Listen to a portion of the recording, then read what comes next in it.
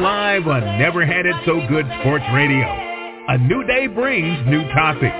Our sports talk brings extensive debate and analysis by the host, expert contributors, and callers. We discuss it all. Join us weekdays at 6 p.m. and 7 p.m. on Never Had It So Good Sports Radio. Hey, welcome to Never Had It So Good Sports Radio. We're excited about tonight. We have a good show for you, 6 p.m. and 7 p.m. I want to welcome in my co-host, Duck Rowley. How are you, sir?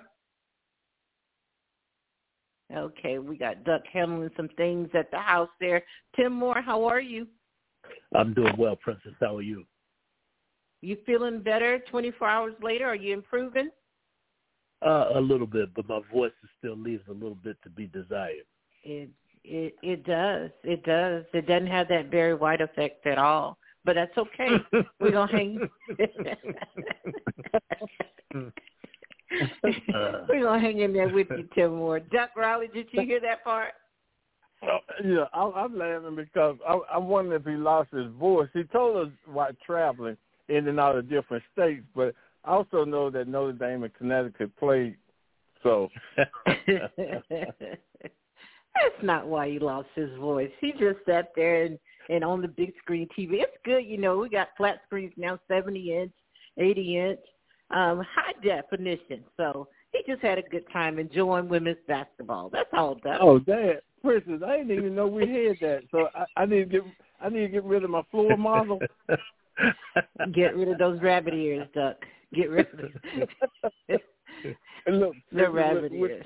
Look, with aluminum foil wrapped around them. Exactly. Oh, man. Now you're taking us back for sure. Now people going to think I lived in the country, too. Hey, you know, I had my nieces and nephews with me. I used to bring them up every summer, and I remember when they were, I think the oldest one was 12 and the youngest one was about 5. We lost the remote one time. We were sitting in the living room, and they couldn't find it, turned over pillow cushions and everything. And I told them, I said, there was a time when we used to have to get up out of our seat and walk all the way across the room and turn the channel. They thought that was the funniest thing in the world. Listen,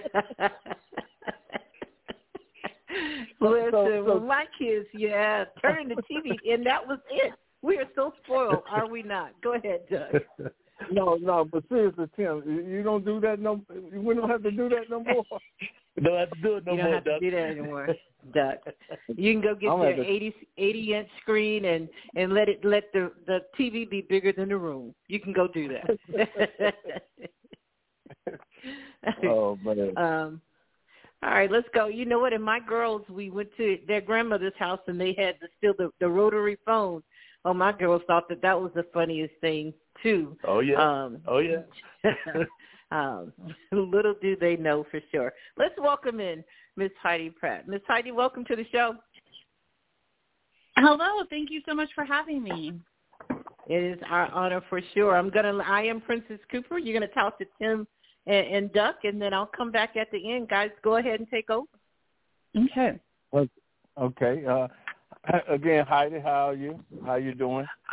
I'm doing good. I'm 36 weeks pregnant, so wow. Oh my. Yeah, I know. My husband and I were getting ready, and so we're excited. But when you're this pregnant, you're just pregnant and waiting. 36 weeks is 36 weeks. I'm praying for you, Heidi. Thank you. And I'm excited for you, too. Thank you.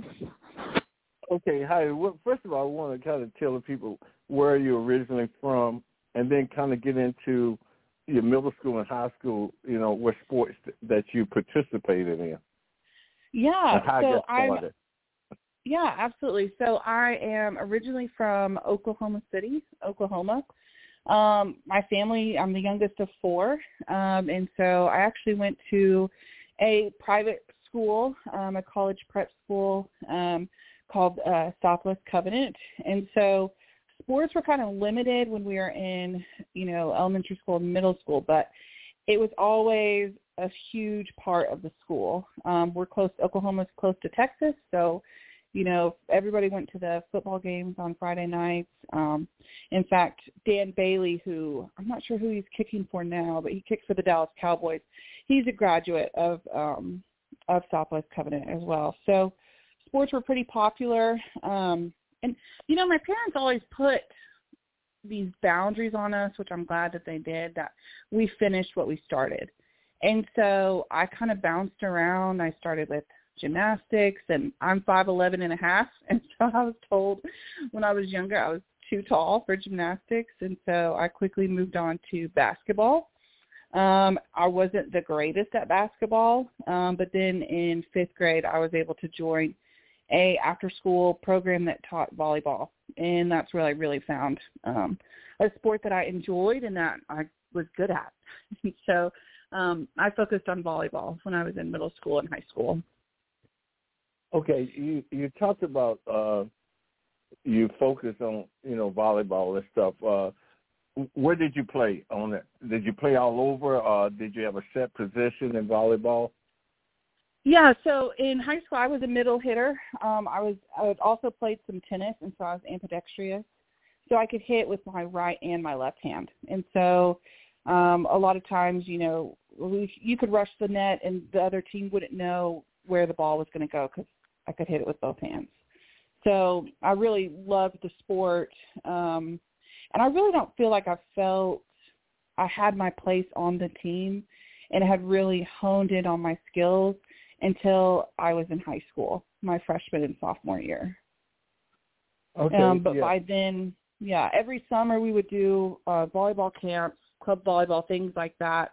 Bill Hammeter, he was a coach. He had coached for an Olympic team. And so, it was a big part of my life. Okay. Take us from your freshman year to your sophomore year, and now you're getting ready to enter your junior year, and where it all started to kind of, I would hate to say come apart, but things started to happen. Yeah. I think, being a teenage girl, I think there were a lot of messages that I had been listening to. I became insecure, I would say, and I started looking for confidence in the wrong places. And I would say that, when I was off the court, I really wanted this positive attention. But, I had this passion, right, where I was on the volleyball court and I could succeed. And the team loved me. The girls loved me. I had friends. It was a real community. But I actually, I got hurt my junior year. It's crazy. I was on an airplane with my family, and a woman was walking down the airplane aisle, and she looked like, she was kind of out of it, and she tripped, and I leaned out to catch her, and she braced herself on my shoulder and dislocated my shoulder. And my dad is a physician, and so right then in the airplane, we actually hadn't taken off yet, he had popped my shoulder back in place. But being a teenage girl, we were on our way to Mexico, and I said, I don't need to go to the emergency room. Let's just go on vacation. Little did I know that not taking care of that injury and not addressing it would change my life forever. And so after that, my shoulder, I could never hit the same. It would pop out of socket frequently. And so I was given a choice to have surgery, which would take me out of volleyball, or not have surgery and be taken out of volleyball. And so at the time, I can't remember the rationale, and I've been thinking about this, Coach, you and I had talked. I've been thinking about, why did I really step away? And I think it was just this overwhelming fear of not knowing what I was going to do next, because it had been such a passion, and it was what my life was going to be, and I was going to go to college, and I was going to get a scholarship for volleyball and my team and my community. And all of a sudden that was hanging in the balance. And so the volleyball coach had changed, and this coach would not let me practice with my injury and put me on the sidelines. And that really offended me. And she wouldn't let me participate a lot in practice, and I just stopped going. And so I threw in the towel. I gave up. And the crutch at the time that I had was pain medication, because I went to the doctor and my shoulder would hurt and I would be prescribed pain medication. And so it really started down a really dark path. Okay. I can get into that more if you want me to go right in, but yeah, well, I'm going to leave that open basically for Tim and Princess, but I want you, now all of this is taking place. Okay, is this at the end of your sophomore year where you guys are headed to Mexico, or the end of your junior year in high school? Okay, end of your sophomore year. The end of my sophomore year. We had just finished the volleyball season when I injured my shoulder. And you were feeling pretty good about how your season ended? Yeah, I had a great season. The season ended on a high note, and I was ready to go back and be captain of the team. And, we had a core group of girls. I mean, I had no idea until the summer the extent of my injury when I started, getting back into those really intensive camps. Okay, so when he popped, take me back. I want to go back to the airplane. Okay, she dislocates your shoulder. Your dad gets up. He pops your shoulder back in. Yeah. What happened during that period of you going to Mexico? Did he, no ice, no treatment? You just kind of... Yeah, so we deplaned, and the woman who fell was getting all the attention, as she should have. But she was taken off, and so the EMTs, got me out there and like, hey, if you dislocated your shoulder, we can give you this sling. And so they gave me a makeshift sling, kind of like one, I don't even know how to explain it. It was almost just like a piece of fabric to put my shoulder in. And so, my dad looked at me and he said, okay, these are our options. We go to the emergency room, and we can fly to Mexico a few days later and meet the rest of the family, or we can go on. And I, wanted to be tough. I don't know. I was excited for the vacation. I said, let's just go. And I should have worn the sling the entire week, but a big part of our vacation was playing sand volleyball. And so I did not keep my arm in a sling and played sand volleyball. Okay. Now you're back. You get ready to start school your junior year. Now, when did you start feeling it in your shoulder that this is not quite right? Yeah, I had finished my sophomore year, and I would play tennis in the spring. I didn't really notice anything there. I mean, a little bit of pain every once in a while, but I would just switch hands with the racket.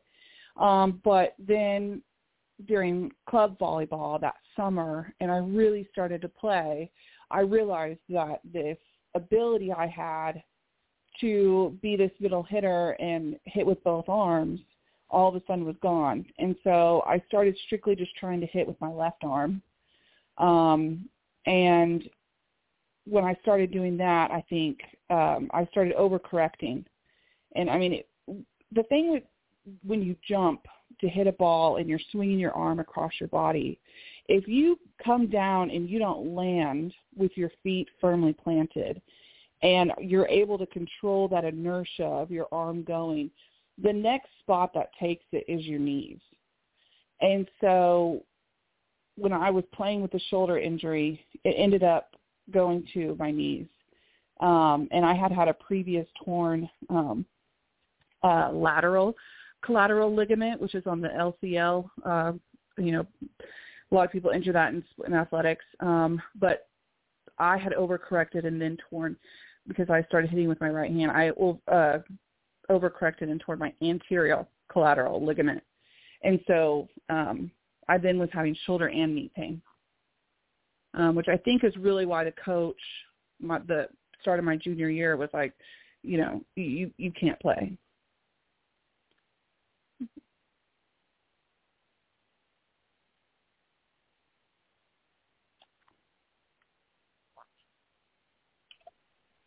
Did we lose Dave? I'll step there in. You are. I'll step in. I'm listening to your story. This is Tim Moore, the co-host for the program. Yeah.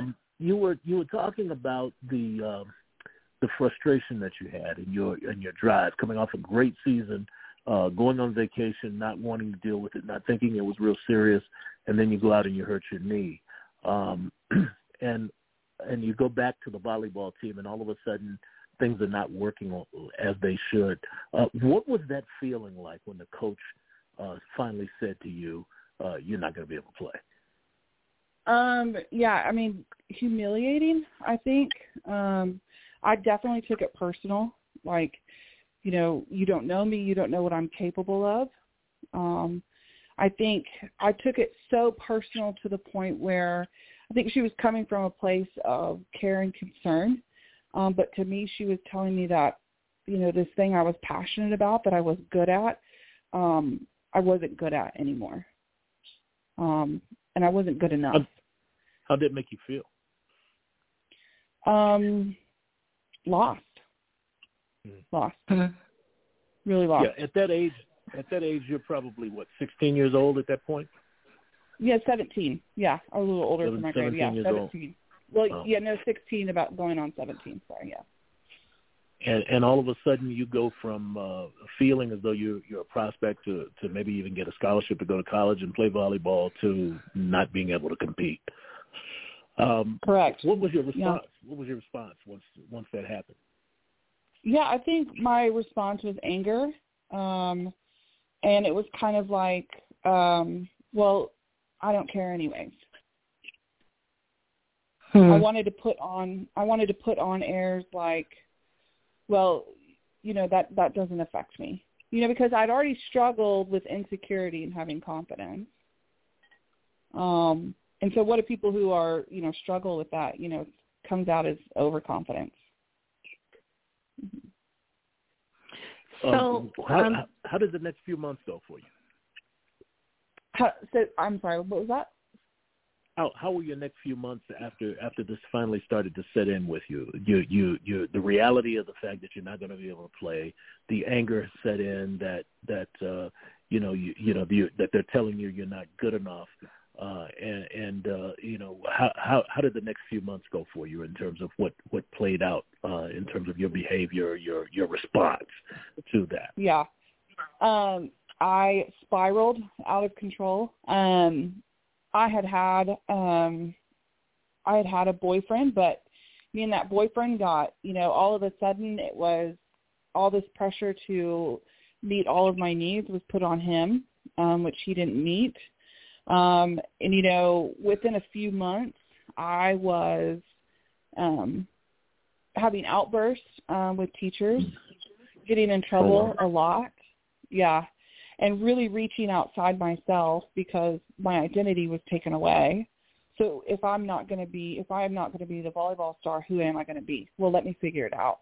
And I really reached outside myself. New friend groups that were wild, and my life changed drastically. It's interesting that I'm hearing you tell this story. We have a brother that was on with us last night, actually. I wrote a book about what young athletes do when the cheering stops, and you're sounding as though this is a tremendous case study of what can happen in terms of the alternatives that you turn to when you go there. I'm gonna step back and let you tell us a little bit more about those next couple of years and the choices that you made. You started working with new friends. The boyfriend didn't work out the way you wanted him to. Tell us a little bit more about how that developed. Yeah, so, and just, a reminder again, losing, I think this is a big part of it too, is losing that identity. I kept putting on these different masks to see who I was going to be. And so I'm still being prescribed heavy amounts of pain medication. And my family and I, we go on another, vacation, and I experiment with alcohol for the first time. And the first few nights that I'm experimenting with alcohol, I am sexually assaulted. And so after that sexual assault, it was just, things were already not good, but they just got worse after that. And so experiencing that that freedom that alcohol gave me and helped me forget and cope with the sexual assault, I continued to drink. And so I ended up getting expelled from my private Christian school. Getting expelled from that school. And I was taking alcohol with me every day, and ended up going to a public school. They would not allow you to play sports your senior year if you hadn't been there beforehand. In fact, I couldn't be a part of any clubs going to a new school my senior year. And that was something I found out, too. That was kind of another crushing blow, because getting expelled was kind of like, well, I can go somewhere else. And, maybe I'll have, that little bit of hope that I could still play, was coming back. But quickly stated. Reset. And so when I entered that new private school, or that new public school, I had found an identity that worked pretty well, and I became the party girl. My parents had gone to a college football game, and I threw a huge Halloween party, and it was like all of a sudden people do my name, and kind of like what you were talking about, I got high fives the next day at school, and I didn't know anybody, and I was being cheered for again, and I thought, okay, this one works. I'm going to be the party girl. And so, I graduated by the skin of my teeth in 2008, but spent 15 years in addiction. And it started with that injury with the pain pills, and it ended with meth and heroin, IV use, and I was homeless for 2 years. I just want to say, too, if there's any, females or men, listening that have experienced sexual assault, it doesn't get better. And sometimes you feel like you're walking around with this sign on your forehead that says victim. And it feels like that because we are. And so, I didn't take care of my trauma. And so it kept happening, and it became this trauma snowball. And so, and I say that because I wish someone would have said to me at the time, this isn't your fault, but help is available. I was going to ask you that, and then I'll let Princess come in because I'm sure she has some questions as well, or Dave. But I was going to ask you, there's a stigma a lot of times, particularly in our community, with going to get counseling for situations that happen, particularly traumatic experiences. Obviously, that was something that could be helpful, and in many cases is helpful in situations like that. What would you say to someone who is experiencing a similar kind of situation, maybe not the exact same thing, but trauma at such a young age, where your life is really sort of turned upside down? You're going in one direction very successfully, and all of a sudden one tragic event changes everything for you. What are your thoughts about young people seeking counseling in situations like that, and their parents being open enough to suggest it to them? Yeah, well, definitely. I want to say that pushing it down does not make it better. It makes it worse. And so I think for me, I thought it's going to be okay. I don't really need to tell anyone. I don't want people to change the way they look at me. But those thoughts and those ideas that are having, that's called shame. Shame wants us to be left in the dark, and shame tells us to silently struggle. And the only way to heal from trauma is to talk about it, and to talk about the situation with someone that you trust, that that can guide you through that, and it can tell you that it wasn't your fault. And so, I kept that secret, and I wish someone would have just said, and I thought too, going to talking to a therapist, I thought it would be this huge moment, and it would be so overwhelming emotionally. But it's not like that. It's a slow process, and a therapist is never going to put something on you that you can't handle.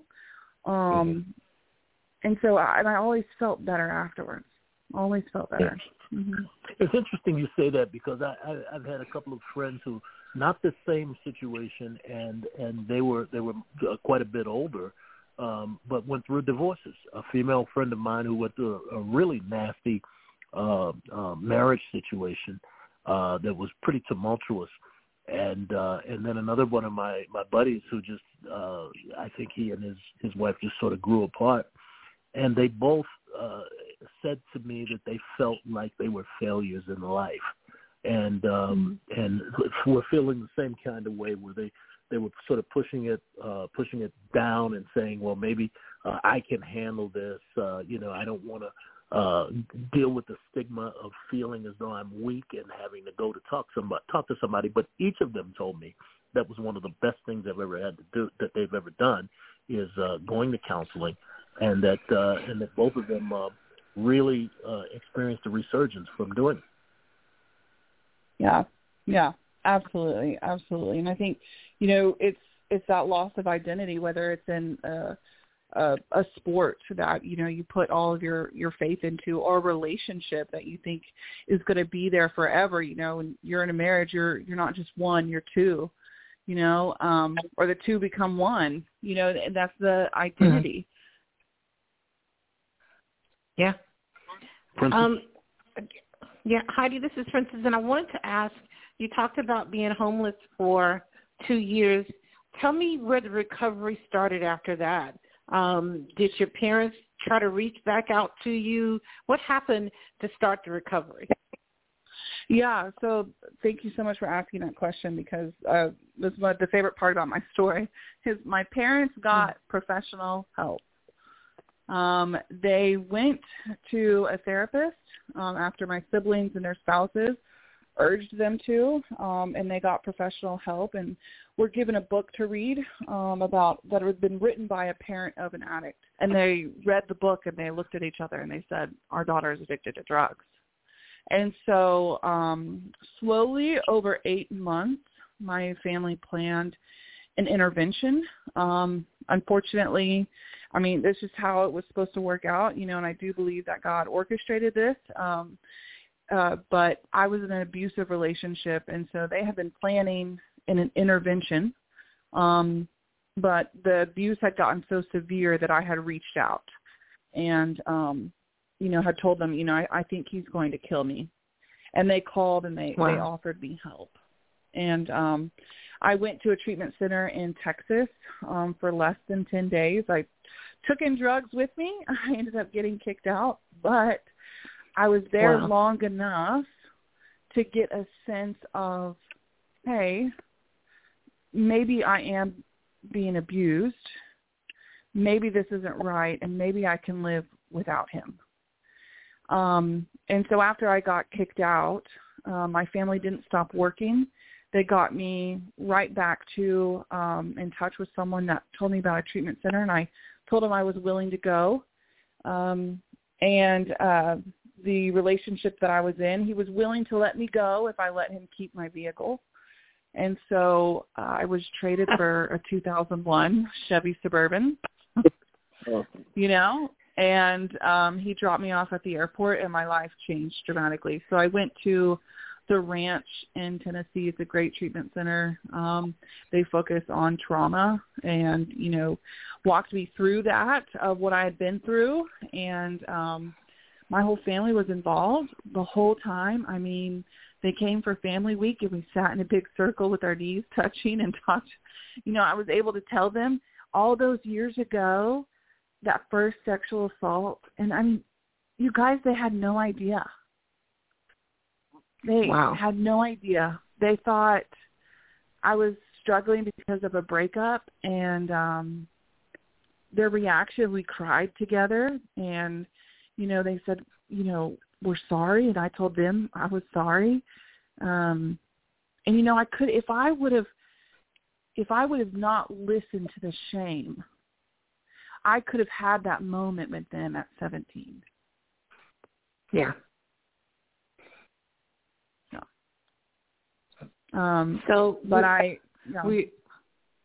No, go ahead. Well, I was just going to say, I've been sober. So the day I entered treatment, which March 26, 2018, I've been sober ever since. God willing, I'll celebrate 6 years this coming March. My son will never know me drunk or high. My husband's also in recovery, so he has 3 years clean, from heroin, and so we're stopping the cycle. But I through my recovery, I have found a passion for helping others who have also struggled with addiction. And so I've worked for a nonprofit organization called Hope is Alive Ministries.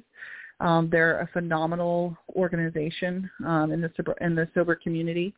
But I'm also in school working on my bachelor's and look forward to becoming a counselor. What is your relationship? Heidi. Yeah, that's beautiful. Go ahead.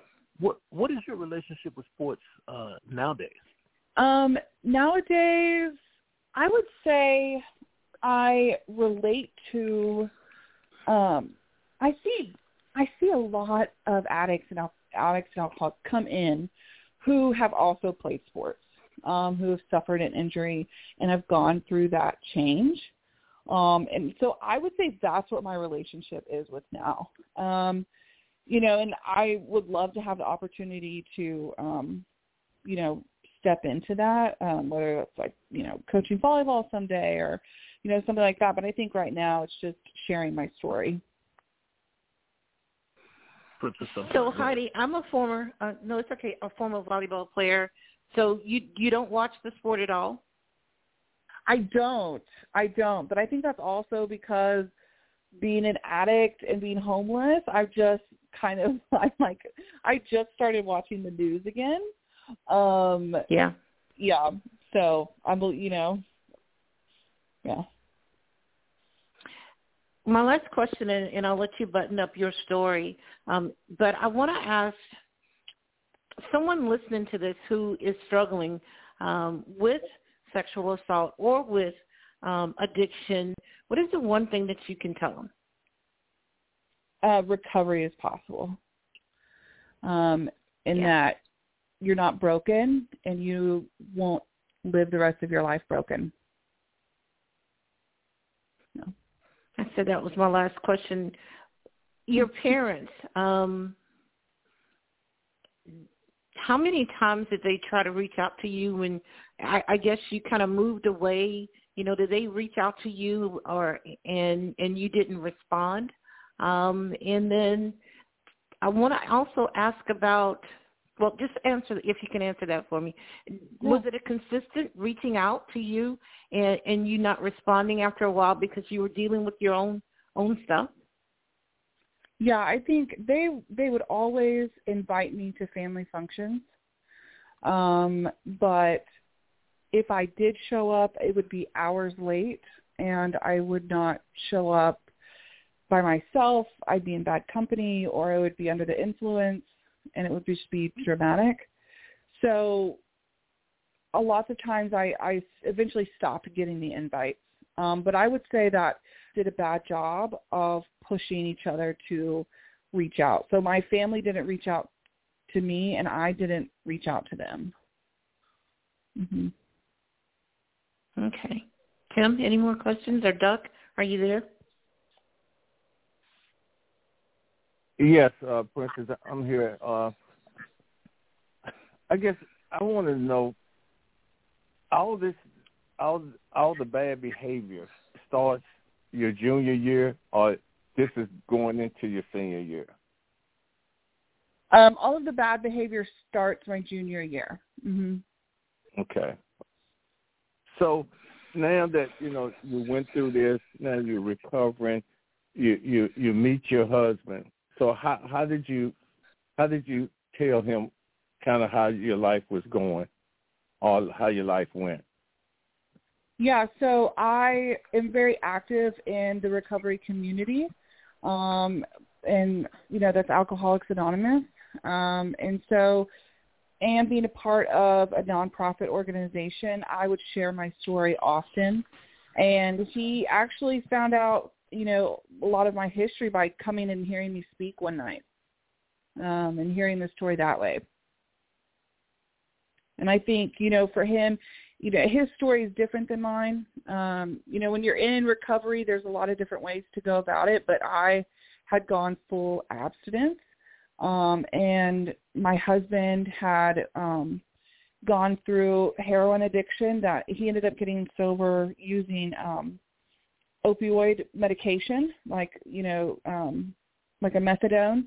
And he's, you know, off of that now. But I think for me, it was really good for us to come together and realize that, like, hey, there's a crisis out there. It's called fentanyl. And whether you, you know, harm reduction is what we're going for here. So any way to get sober, there's not one wrong way or right way to do it.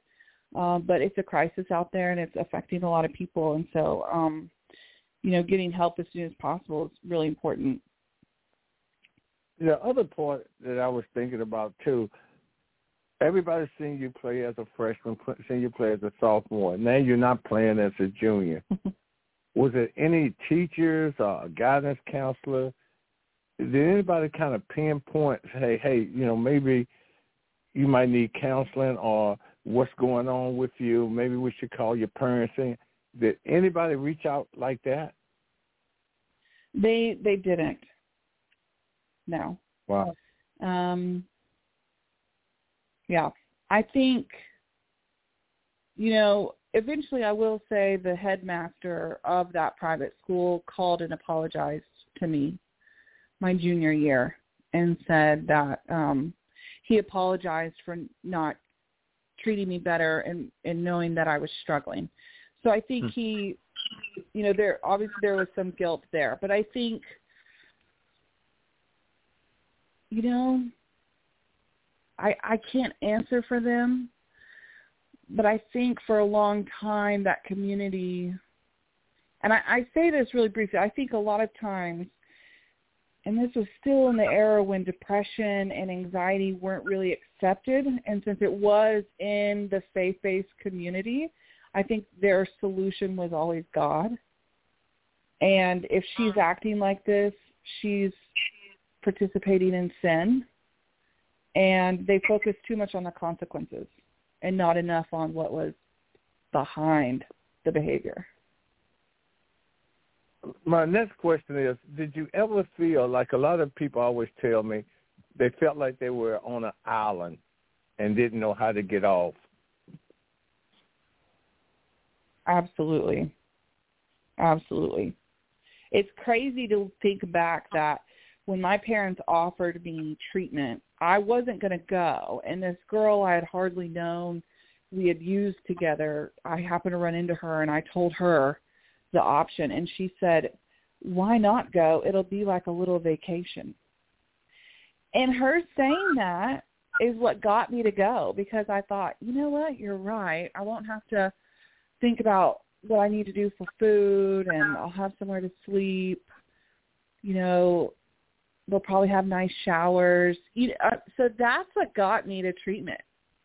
Wow. And so feeling alone and feeling on an island, I think a lot of people don't get sober because there's so much fear about re-entering the normal society. Okay. Kim, Princess, you want to sum it up? Yeah, I actually want to ask another question.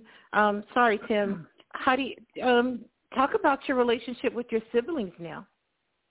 Oh, yeah. So that's probably one of the most joyous relationships I have today. Every year on my sobriety birthday, my sister posts a picture, and I have 14 nieces and nephews that I love dearly. It's a lot of them. But my sister posts a picture of me and my nephew, and we both have red hair. And she reminds when I first got sober, I didn't know my nephew's name. And So her big moment that she likes to post on my sobriety birthday is, hey, look at my sister and my little boy. She used to not know his name, and now, Aunt Heidi is, I'm not going to, toot my own horn too much, but she's a pretty big deal around the nieces and nephews. So, but I think, we've all come to the conclusion, my siblings and my parents, that we don't sweep things under the rug anymore. And we do not see each other upset and not ask each other what's going on. We talk about emotions. We talk about feelings. And we check in on one another, and we frequently ask those questions. And this cycle of being ashamed of emotions or covering up emotions with achievement has stopped. Tim, I'll give the last word to you. I hear one more, Princess. Go ahead, Tim, and I'll come in. I heard you mention that you're involved in a ministry now, and I also heard you say that some of the early ministries that you were exposed to when you were really going through your trials were so rigid. And that's my own word. You didn't say that, but with regard to pointing to the sin and not so much to the solution. Where is that balance? Yeah, so I think separating, for me, separating from all those years ago, from that one organization, that one school, and those that pain. But I would also say that, and the balance was reached when I was a part of that nonprofit organization. And so the private school that I went to was connected to a church. And this church actually came to the nonprofit organization to serve a meal to the female residents of this program. And some of the women recognized me and came up and apologized to me and, remembered me for struggling. And then now to see them serving in this recovery community, to me, that was a huge healing moment. But I think I've learned a phrase when I was in treatment, and it's you can't know what you don't know. And I've forgiven those people of my past because they didn't know what I was struggling with. How could they? That they didn't know. But I think a lot of faith organizations have a problem, talking about emotions or sexual assault and things like that. And so, I'm just a person that does it. I talk about it. So. Yeah. Maybe. Where's your relationship with God now, Heidi? Yeah. I'm tiptoeing around it because I don't know how freely I can speak. I thought Tim was going to get you, but Princess, so I hate to bring it back to. All right, talk to us, Heidi. Yeah, so, God kept me safe. He is the only reason that I'm alive today. I give him credit for my sobriety. I give him credit for my life today. God is the foundation of my life today. And, without him and realizing, looking back at everything and, even the bad things that happened to me, that, he's still in those moments, because anytime I get to sit down and have a conversation with a girl that experienced something similar that I did, and I get to comfort her, like that is Jesus right there. And, gosh, I'm so blessed to be able to have those moments. Really, really blessed. And so I wouldn't change my life for anything. Amen. Anything that's happened or how it's turned out, I wouldn't. God's blessed me, and he's continued to bless me. Amen. Yeah. Congratulations, Heidi. Thank you for sharing your story and being so honest and I appreciate that for sure. Gentlemen, any last absolutely. thing before we button this up? No, I'm just inspired by the story. Very inspired. Yeah. Inspired. And that is the word. Heidi, and keep telling your story because I'm sure it's going to reach and it's going to touch somebody. If we can save one person, that's hey, amen. Yeah, that's it. You're right. Yeah. Well, thank you guys so much for having me and allowing me. I'll always say yes to sharing what God said in my life. So thank you. I appreciate it. Amen. We will definitely check on you and just, continue to share this story. It will be on iHeartRadio and Spotify tomorrow. Heidi Pratt, thank you so much. Thank you. All right, gentlemen, we're going to get out of the way here for the 7 o'clock show. Heidi, have a great rest of the week. Never Had It So Good Sports Talk Radio. We'll see you at 7 p.m. for the Professional Experts.